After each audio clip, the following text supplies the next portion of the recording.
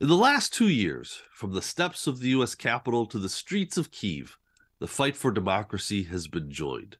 Today's guest reviews the struggle and the links between events overseas and the health of American democracy. He's Max Boot this week on Story in the Public Square.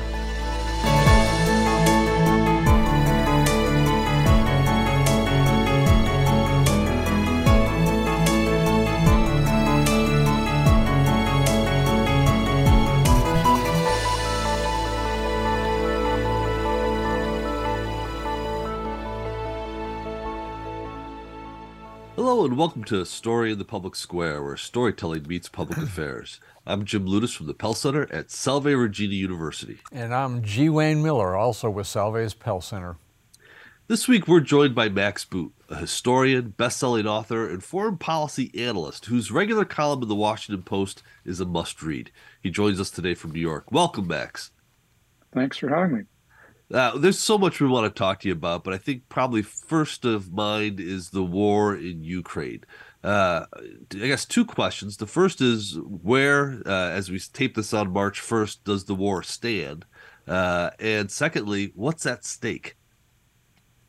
Well, the second question is easier to answer than the first because I think the stakes are monumental, and that's been clear from day one, which is that this is a battle not only about the future of Ukraine, but really a battle over the future of the international order. And I think what happens in Ukraine will very much define the international system for the 21st century. And the central question, of course, is, are we going to be governed by the rule of law, or are we going to be governed by the law of the jungle?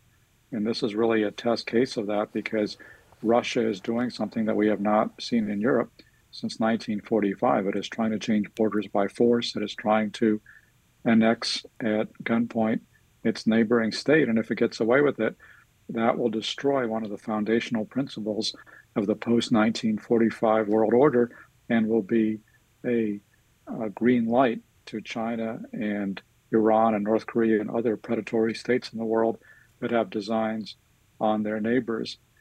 Conversely, if Russia is defeated, I think it will be a very powerful symbol of Western unity. It will be a victory for democracy and the rule of law and the principle of self-determination, the notion that countries can pick their own systems of government, their own leaders. And clearly, Ukrainians have made abundantly clear, more than 90% of them, that they have no desire to be ruled by Russia, that they want to be an independent pro-Western state. And that is what they are fighting for. They're laying down their lives, and so far they're having quite a bit of success in defending their country. In terms of where the war stands at the beginning of March 2023,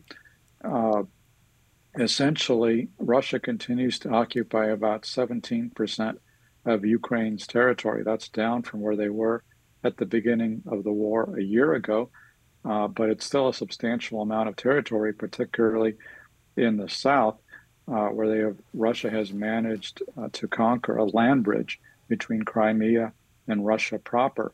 And so I think the issue now for the Ukrainians in 2024 is, can they break that land bridge? Can they take back a substantial amount of territory? Because I think this is kind of their window of opportunity this year as they assimilate Western weaponry. This is their chance to drive the Russians back. I fear if they're not able to do that this year, that we may see a frozen conflict with the lines becoming entrenched and this chunk of Ukrainian territory lost for the foreseeable future, with Russia preparing to launch yet another offensive once they can regenerate their forces. So I think at the moment, the war is in a quasi-stalemate, but I don't necessarily expect that stalemate to last throughout the year. Were you surprised by Russia's inability to win the war quickly in the spring of 2022 when the war started? There were a lot of analysts at that time talking about the size of Russia's military and the professionalism of it would make for quick work against the Ukrainians. That proved not to be the case. Were you surprised?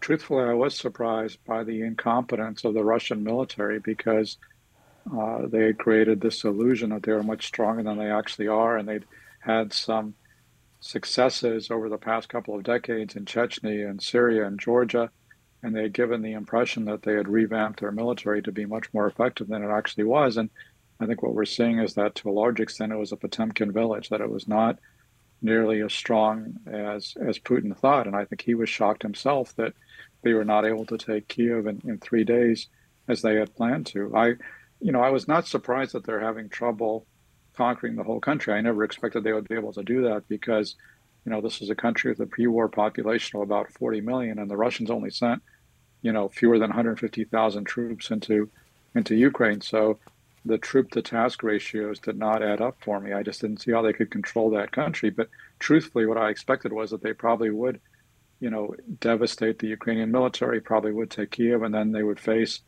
a kind of guerrilla resistance that would wear them down. And that obviously is not what happened. The Ukrainians proved much more adept, much more motivated, much more successful than I expected. And the Russians, conversely, proved to be much more incompetent and clueless than I expected. And so the result of that has been, at least so far, a tremendous Ukrainian victory, which has really generated enthusiasm and support for Ukraine in the West. Because remember, at the beginning of the war, a lot of countries were reluctant to support Ukraine because they were operating under the assumption it was all going to collapse in a few days. And then initially they were sending very light weapons like javelins and stingers.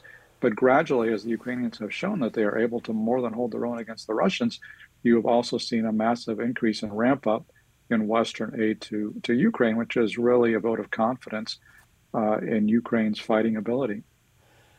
Is the West, including the U.S., doing enough to support Ukraine? And if not, what else should be done? Well, we are doing a lot. I mean, the U.S. in particular has provided over $20 billion of aid since February 24 of 2022, when the invasion began. A lot of our allies have also provided a lot of aid on a proportion basis. The states of Eastern Europe, Poland, and the Baltics are providing a huge percentage of their GDP and defense spending. So we have certainly done a lot, and we've provided a lot of very effective weapons, whether it's the handheld weapons like the Stingers and Javelins, to the HIMARS, which is really a game changer when the U.S. provided the HIMARS, which is the rocket artillery systems in the summer of 2022 that enabled the Ukrainians to blunt the Russian offensive and to target their supply lines and headquarters and really begin to roll back the Russian advance. But is it enough? No, I would not say it is enough. I've been dismayed that it took so long to start providing armored forces to the Ukrainians. It was only in January that the U.S. and Germany and other states finally agreed to provide main battle tanks. And I don't know why we didn't provide that earlier. And it's going to take a while to actually pony up the tanks that have been promised and to get the Ukrainians trained.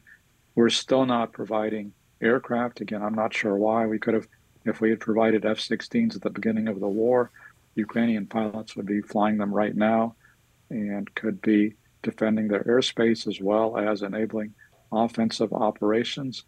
And then I think but I think the big missing link right now is what's known as the ATACMS, which is the long-range mobile rockets that the U.S. Army has in its stores. The HIMARS that we provided is an incredibly effective weapon, but it only has a range of about 50 miles. And right now, the Ukrainians are more than 50 miles outside of Crimea, which has become the key base supporting Russian operations. So I think it's imperative to provide the ATACMS, which works on the same platform as the HIMARS, but has a range of up to about 180 miles. Now, if the Ukrainians could get the ATACMS, I think they could much more effectively target Russian bases and supply lines in Crimea, and they could effectively sever Russian forces in southern Ukraine from their logistics tail. And I think that would be a huge step up for the Ukrainians. And, I'm sorry that we've kind of imposed these limitations on ourselves because we're so afraid of the Russian reaction. But honestly, I don't think that there's no indication that Putin is about to use nuclear weapons. There's no indication that he's going to attack Poland or do anything crazy like that because he knows that would lead to his own destruction. And so I don't we've kind of drawn these red lines, which I don't think make a lot of sense. Like, and then we've crossed those red lines and nothing has happened. Like, we didn't want to provide main battle tanks, now we're providing them. Uh, I still don't understand why we're not providing fighter aircraft or longer range rockets. I think those are all things that we can do without running the risk of igniting World War III. Do you have a theory as to why we are not, we meaning the U.S. and the West, are not providing fighter aircraft and those missiles? I mean, you said you don't know, but you also said that every supposed line has been crossed and Russia has not really done much of anything regarding that. Why? Why fighter jets and why not fighter jets and these long-range missiles? Any theory at all? Well, it's not a theory. I mean, I've talked to administration officials about this and I've heard their viewpoint. It doesn't make a lot of sense to me, but their viewpoint is basically, I mean, part of it makes sense, part of it doesn't. I mean, President Biden really wants to manage the risk here. He does not want to risk a confrontation between the US and Russia, which makes sense. Nobody wants to risk a nuclear war, obviously. But I think they've operated with an abundance of caution. And I've heard, administration officials have told me things like, well, if we give them F-16s, what's to stop them from bombing Moscow? Well, I don't think that's a reasonable concern because the Ukrainians have shown that they're actually very responsible. And we've told them not to use the weapon systems that we supply to attack targets inside Russia. And they have 100% abided by those restrictions. So I don't think they're going to try to bomb Moscow, which, by the way, they could do already. They have big fighters that could reach Moscow. It's not that far away. That's not something that they're planning to do. But I think there is just a concern that somehow we will, providing longer range weaponry, we will escalate the war and lead to, this U.S. Russian showdown. And I think, yeah, I mean, we should be concerned about that, but we should not be paralyzed by that. And I think we're being excessively cautious because I think the real risk we run is that the war continues indefinitely, continues for years, and it becomes, this horrible conflict in the middle of Europe that will destabilize the continent for years to come. And I think the only way to avoid that is by helping the Ukrainians right now when they have this window of opportunity to try to take back more of their territory and to establish the conditions for a more durable peace. Hey Max, there are Republican critics in the U.S. Congress who contend that of all of the generosity and largesse of American military assistance to Ukraine, Ukraine remains at heart a fundamentally corrupt political system. You've written about this recently, and I wonder your thoughts on those Republican criticisms and sort of where Ukraine really stands on the corruption front. There's no question that Ukraine has been battling corruption, as have all the other former Soviet republics. I mean, that's a legacy of the communist system, but I don't think that should be an excuse to stop U.S. aid. I mean, if we stop U.S. aid, it's going to be an enabler for the Russians, who have a much more corrupt system than the Ukrainians, to take over the country. That doesn't make a lot of sense. And the reality is that inspectors general from both the U.S. and Europe have looked very carefully at where foreign aid spending is going, and they have found zero evidence that any of it has been siphoned off or stolen. And in recent months, you've seen President Zelensky launching an offensive against corruption in Ukraine. A number of senior officials, including his own deputy chief of staff, have been fired and arrested. He's really showing that he is serious, I think, about taking on corruption. And obviously, he's not going to eradicate it all. It's a deep-seated problem. But hey, guess what? We have corruption in this country, too. It's not like Ukraine is uniquely corrupt. Corruption is a problem in every country in the world. But so far, I've seen no evidence that it's undermining the Ukrainian war effort. And I think there's less tolerance for corruption now in Ukraine because the whole country is pulling together in a moment of existential crisis, and tens of thousands of Ukrainians have given their lives to defend their homeland. So I think there's a lot less willingness to tolerate officials who have their hand in the cookie jar today than there would have been a few years ago. We need to take a quick moment for station identification. This is Story in the Public Square, where storytelling meets public affairs. An audio version of this show can be heard multiple times every weekend on SiriusXM satellite radio's popular Politics of the United States. That's the POTUS channel, number 124. We produce Story in the Public Square with a great crew at Rhode Island PBS, and we know how lucky we are to work with them.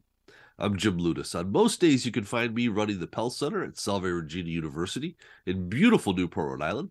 If you want to connect with me on Twitter, you can do so at JM Joining me as he does every week in the co-host chair is my friend G. Wayne Miller, who is an award-winning journalist and the author of 20 books. You can find Wayne on Twitter too at G. Wayne Miller. And our guest this week is Max Boot, a historian, best-selling author, and foreign policy analyst at the Council on Foreign Relations. Max is also a columnist with the Washington Post and the author of several widely acclaimed books on the history of guerrilla warfare and the evolution of American conservative politics. You can follow Max on Twitter at MaxBoot, spelled just like it sounds. So let's switch to another part of the world. How do you assess the status currently of U.S.-China relations, and is this a new Cold War? I think it is a new Cold War, and I'm very concerned about the status of U.S.-China relations because, we are running the real risk of a nuclear war with China, most likely over Taiwan, with Xi Jinping threatening to take over Taiwan by force. And you have U.S. generals predicting war with China could break out within a few years. I think, this is for a historian like me, this really reminds me of the early days of the Cold War, where, yes, we avoided World War III, but, partly that was by luck and happenstance, and we might not have been so lucky. So I think we need to be very careful about the path we're going down. And I think there's, a lot of reason to be genuinely concerned about the Chinese threat, primarily military, but also economic and their horrible human rights abuses. But I think we also need to be careful about not getting carried away with anti-China hysteria and alarmism of the kind we saw, for example, when this Chinese spy balloon made its way across the United States.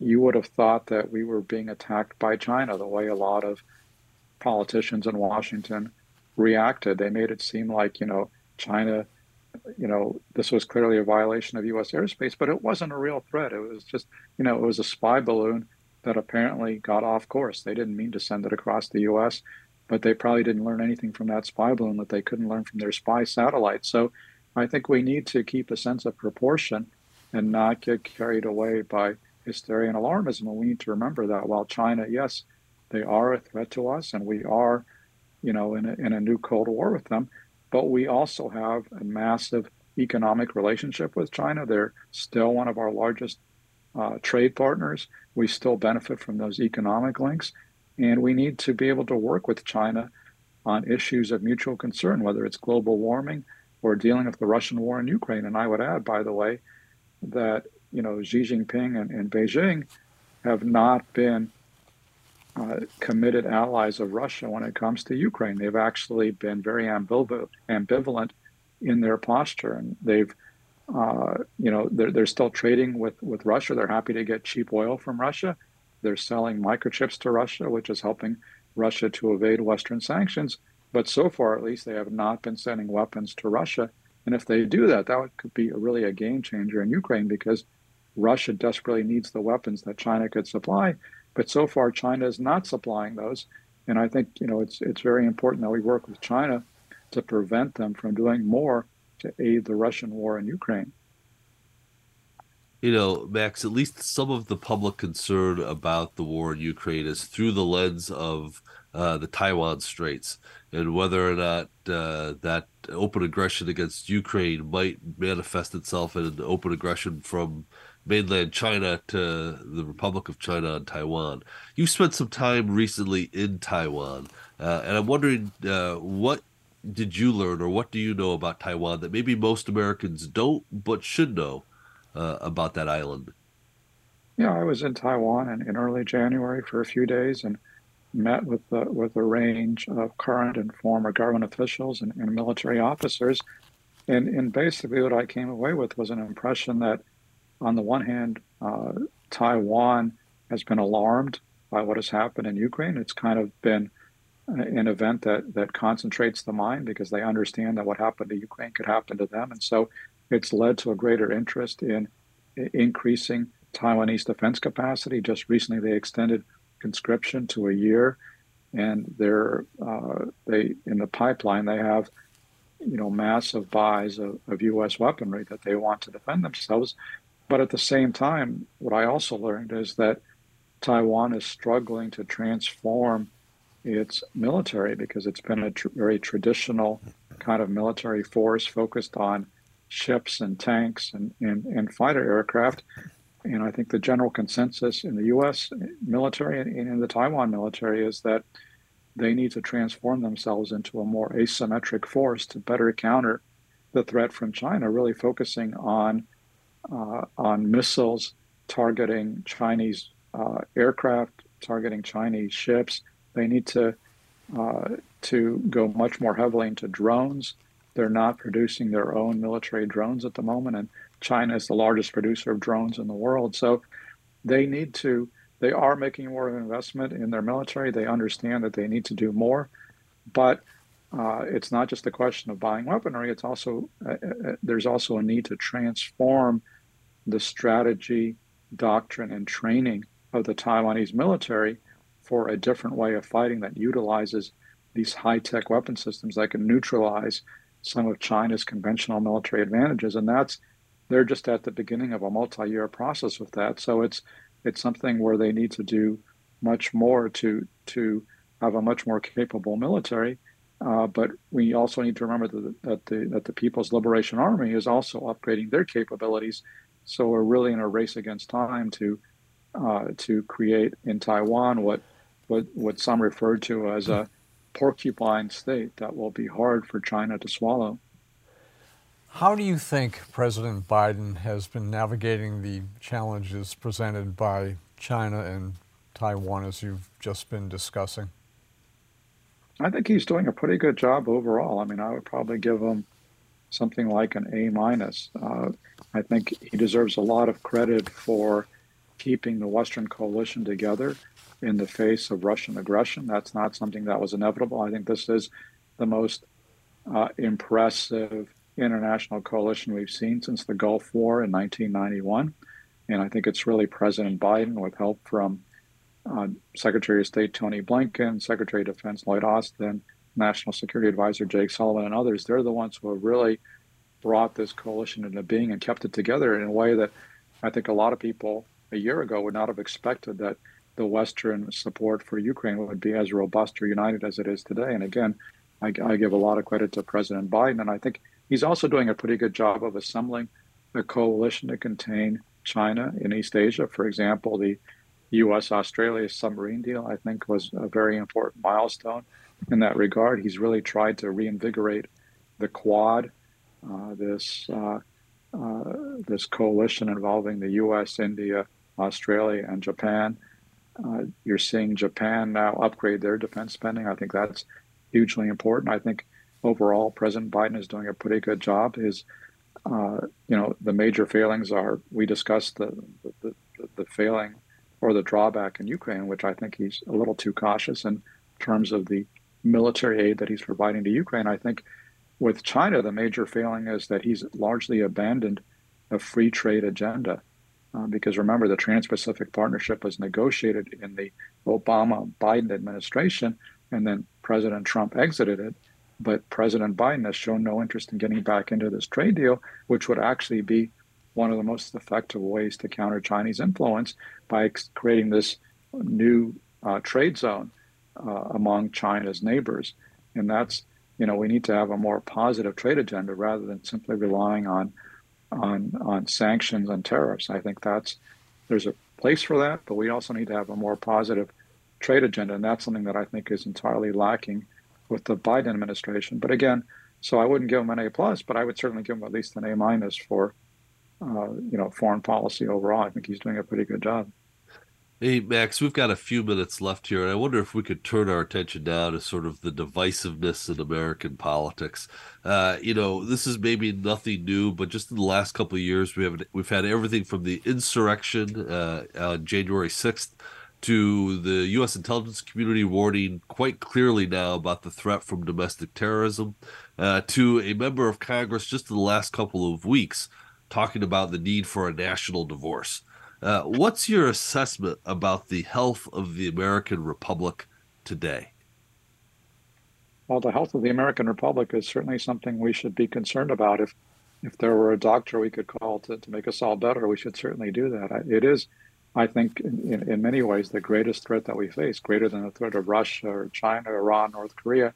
We can deal with external threats, but if we are divided at home, if our democracy is imperiled at home, if our unity is missing, then it's hard to do anything on the international stage. And I think that's what we're grappling with. And again, I think President Biden has done as good a job as he can of trying to bring the nation together. He's actually passed a lot of bipartisan legislation, which is something that even a lot of Democrats didn't think that he could do, but he did it. But clearly, he is not ending the divisiveness of American politics. Clearly, he's being excoriated every night on the Fox News channel.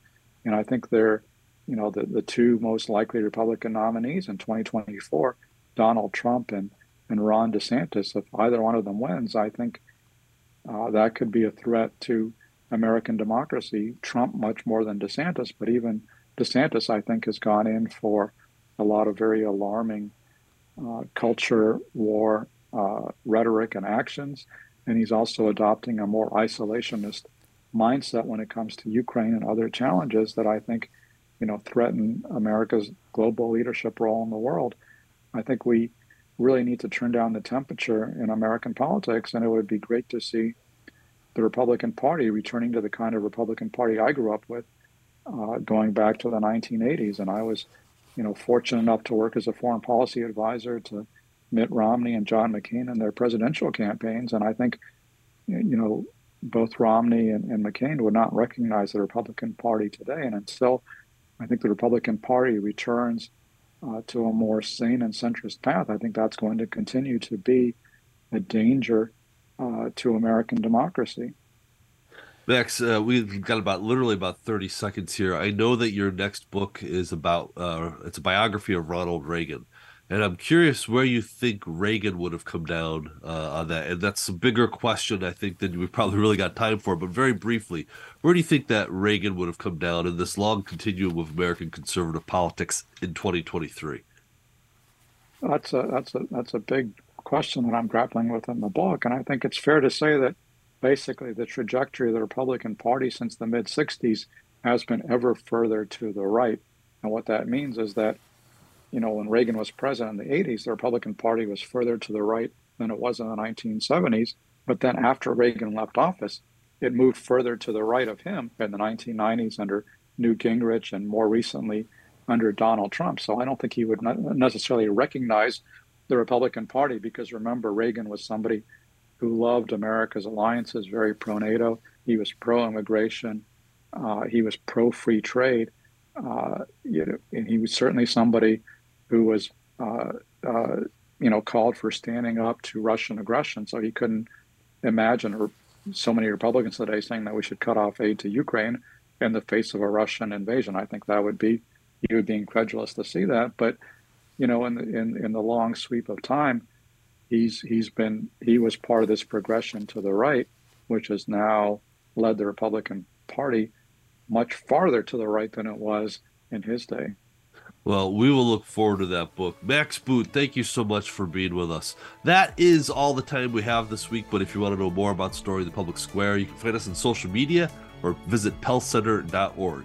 He's Wayne, I'm Jim, asking you to join us again next time for more Story of the Public Square.